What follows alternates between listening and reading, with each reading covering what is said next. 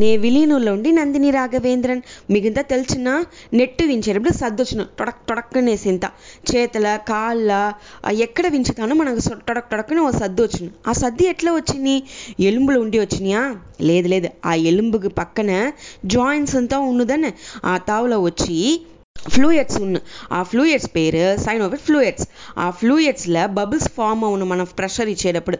ఆ బబుల్స్ వచ్చి పడక్కను వించేదిదా మనకు ఆ నెట్ సర్దుగా వింటా చూసిరా నెట్ అదే మరి రిపీటెడా వించే వాళ్ళకి, అది ముఖ్యంగా కొంచెం వయసైన వాళ్ళుగా ఉండి వించే వాళ్ళకి నరంబు తలర్చి శీఘ్రంగా వచ్చేసినాయి అంట, నరంబంతా వీక్ అయిపోవచ్చునుంట.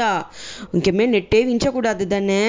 అదే మరి టీవీలో సీరియల్స్లో అయినా సినిమాస్లో అంతా చుంచే మరి క్లోరోఫామ్ యూస్ చేసి మింటే ఉడనే వాళ్ళు మైక వేసి పడేస్తుందనే ముక్కులో పెట్టి మూసిందో అట్లంతా లేదు. అది మరి వేస్తాక ఉడనే అంతా వాళ్ళకి మైక రాదు.